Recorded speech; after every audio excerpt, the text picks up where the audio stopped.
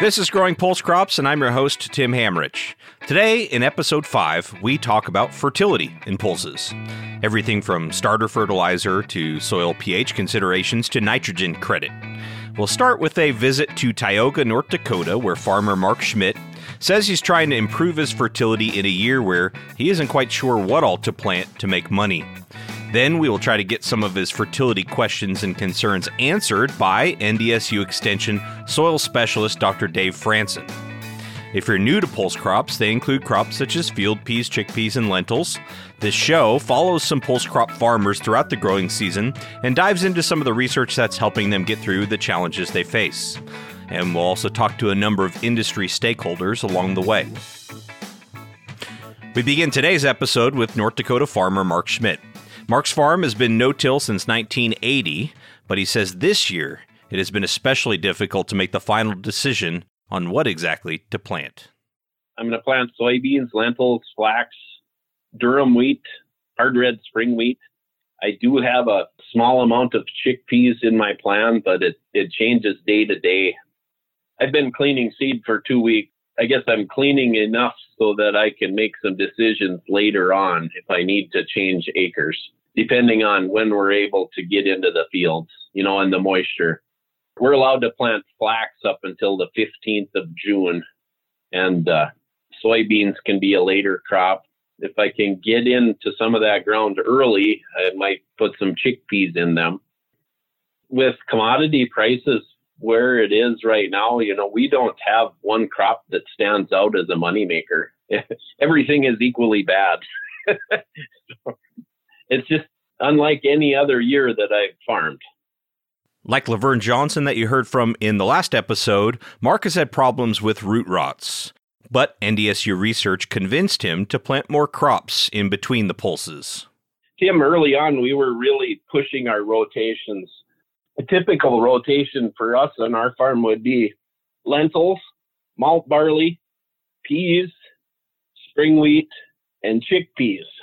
We didn't really know any better. We didn't have a lot of disease pressure early. Then the university started doing more research. So now it got usually 2, if not 3 different crops in between our pulse crops. I mentioned earlier that I raise flax. Flax has been a good alternative for me to have in between cereals because we have a lot of disease pressure on our cereal grains, durum especially. Fusarium head blight or scab, which produces vomitoxin on the kernels, has been real bad with our weather pattern up here. But because of the root rots, I think NDSU is actually recommending 4 years in between our peas or lentils or chickpeas. Crop insurance actually dictates 4 years in between chickpeas on the same piece of ground. Mark has benefited from this NDSU research on crop rotations in the past, and now he's going back to them for more research and information, this time on fertility. I went to so many workshops this winter on fertility that I pretty much don't know anything anymore. It's so interesting, all of the conflicting views that you get. NDSU put out a new circular this year on soybeans, saying don't apply any phosphorus. You're not getting anything out of it. Soybeans are relatively new on our farm. This will be my 4th year of raising soybeans. And that mainly has to do with disease issues with our other pulse crops. We're getting root rots moving into this area of the state. And to keep a broadleaf in my rotation, I guess I've moved more toward soybeans and been lucky and got the fall rains and wound up with decent yields. Well, we won't get into soybean fertility on this episode, being that this is the Growing Pulse Crops podcast, but we will clear a lot of things up on pulse crop fertility. To set the scene for that, here's what Mark's pulse fertility program looks like. We inoculate all of our pulse crops, so nitrogen is not needed. I do apply a starter fertilizer, which is mainly phosphorus, and I've started adding sulfur and a little bit of potash in. I really have a hard time navigating our NDSU or university recommendations a lot of times on what exactly to do with the pulse crops.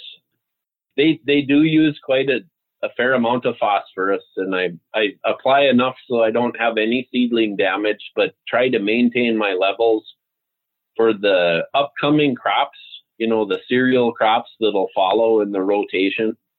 It's been interesting. I'm applying more phosphorus this year because of where prices were. Economically, I can spend the same as last year and apply almost twice the amount of phosphorus. So hopefully this will be somewhat of a building year for fertility on our farm. One great aspect of growing pulse crops is their ability to attract nitrogen-fixing bacteria. For that reason, there is a nitrogen credit for pulses. I asked Mark how he uses that credit in his fertility program. Yes, I spent a lot of time on NDSU has a nitrogen calculator, and this will be the 6th year that I variable rate nitrogen on our whole farm. So I spent quite a bit of time on that calculator, and it's so tough to know because, we do gain nitrogen in our soils following a pulse crop. And there's still so much discussion on it because that nitrogen most of the time does not show up in our fall soil tests. So we've got a rule of thumb as a credit. We don't actually get a number of what is there. So that nitrogen calculator was really interesting to me. And then it's, do I trust it while trying to keep my costs as low as possible in order to survive this farm economy that we're in? I think that's great context for the next part of this episode, which is with Dr. Dave Franson. Dr. Franson joined North Dakota State University faculty in 1994 after 18 years as an agronomist and manager in the retail fertilizer business in Illinois. He conducts soil and soil fertility research and develops education programs for extension agents and specialists, farmers, industry professionals, and the public. I asked Dr. Franson to start off by giving us a high-level overview of fertility in pulse crops. Yeah, so fertility is pretty easy. Doesn't have a nitrogen requirement. Back ages ago, before I came, you could put on 20 pounds of nitrogen if you didn't have that in the soil. Well, you always have 20 pounds of nitrogen in the soil, so it's kind of silly, so I just throw that away. Nobody grows peas in a sandbox. So everything is related to the inoculation. And with the pulse crops, it's really hard to find somebody that really has a set rotation. Every third year you put in chickpeas, or every third year you put in field peas. Most of the growers of these crops are pretty opportunistic, economic-wise, and so they'll feed them into their crop sequence. I like to use sequence instead of a rotation whenever the price is supportive. When it's not, it goes down, and that's why you see the acres of chickpeas, lentils, field peas go up and down from year to year to year to year. It's because people are being opportunistic and kind of locking in things when prices are good, and then when they're not so good, they'll stick in something else. So with that in mind, inoculation with the proper inoculant is just really important. People that are in soybeans, they tend to have a little bit more of a rotation, but I find that the pulse crops, they don't. So it's cheap. If you didn't do that, you'd be spending huge amounts of money on nitrogen because the crops need a lot.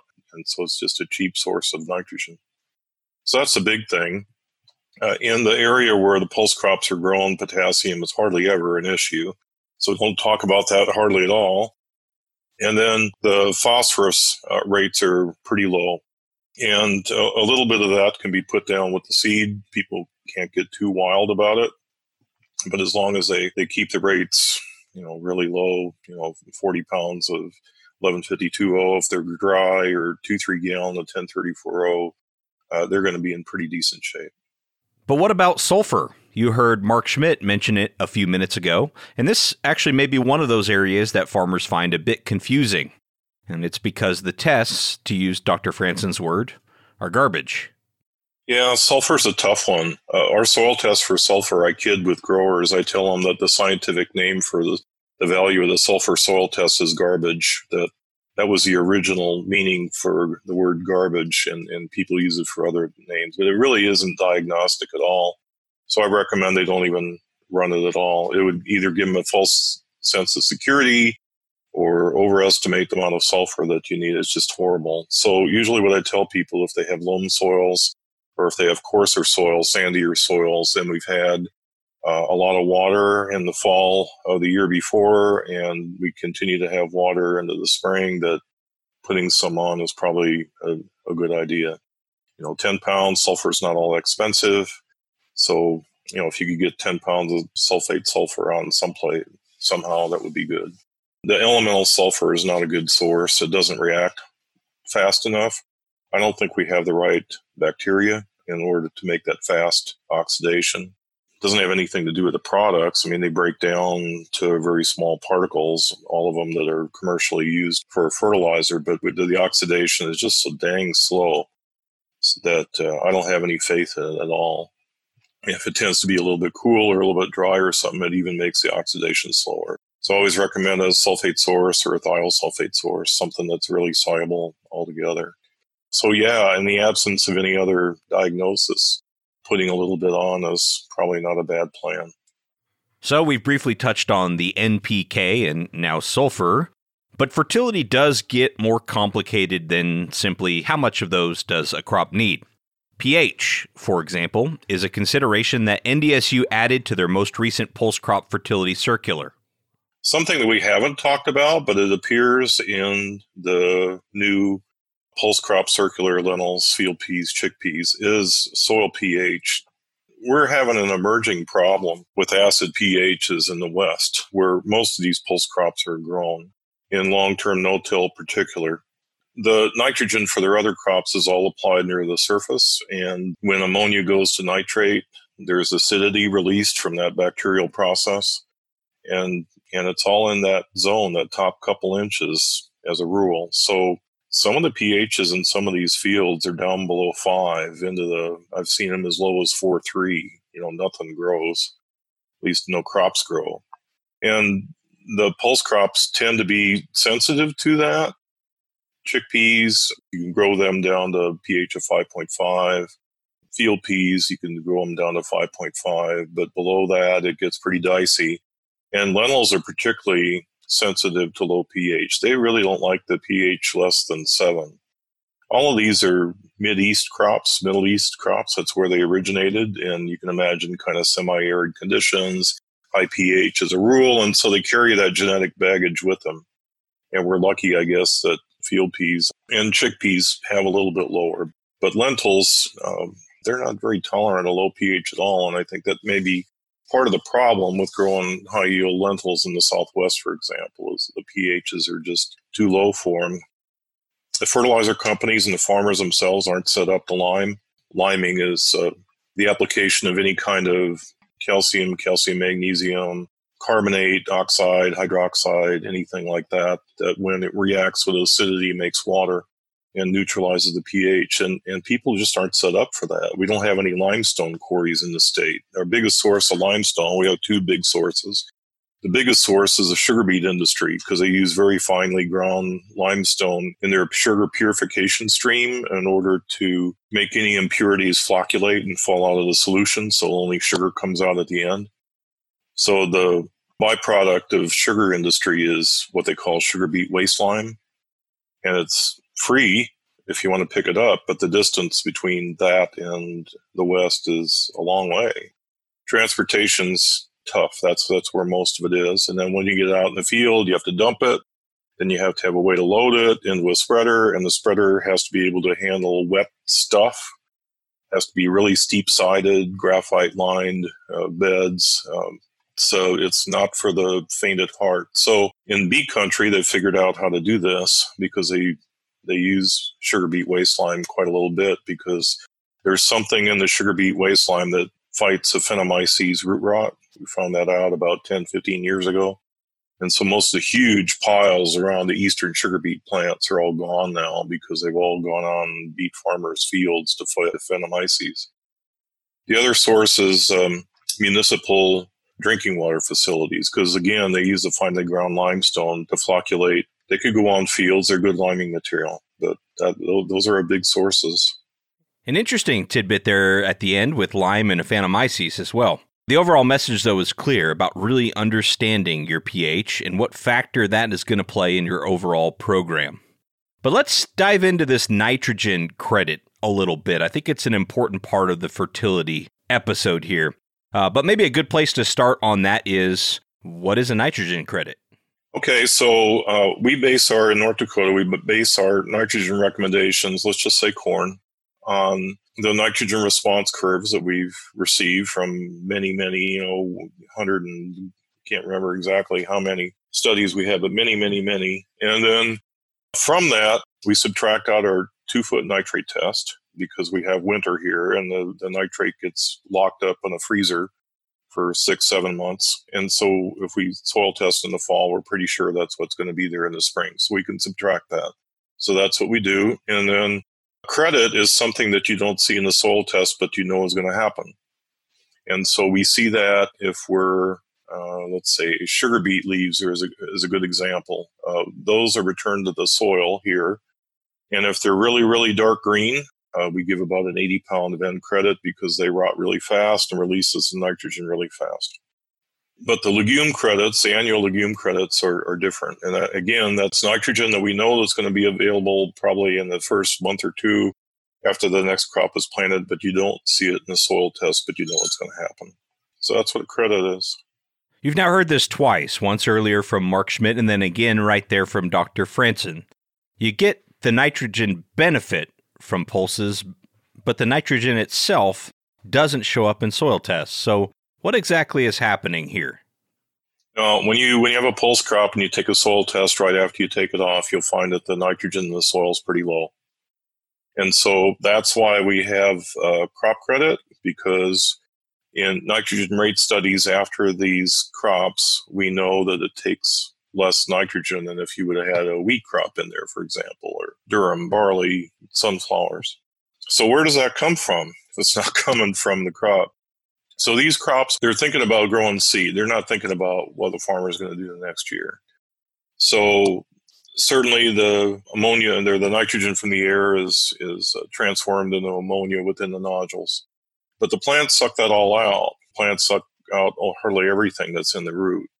The residue, the above ground stuff that's left after peas or any of those pulse crops, is a little bit higher nitrogen percentage than what you would get with, wheat or corn, for example. But it's not enough to really provide nitrogen the next year. So again, where in the world does this come from? So I have to go back into my soybean history, my soybean reading, to get the information for that. And these are all annual legumes. They've all gone through the same evolutionary pathway.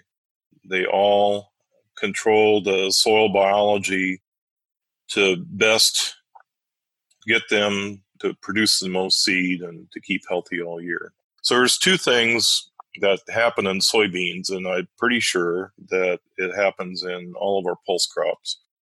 One is that the amount of residue that's produced by our pulse crops is a lot less than what we get with wheat and what we get with corn. And the nitrogen content is a little bit higher. So what that means is that the nitrogen is being released by the organisms in the soil that break down organic matter and residues and release it into the soil as nitrate.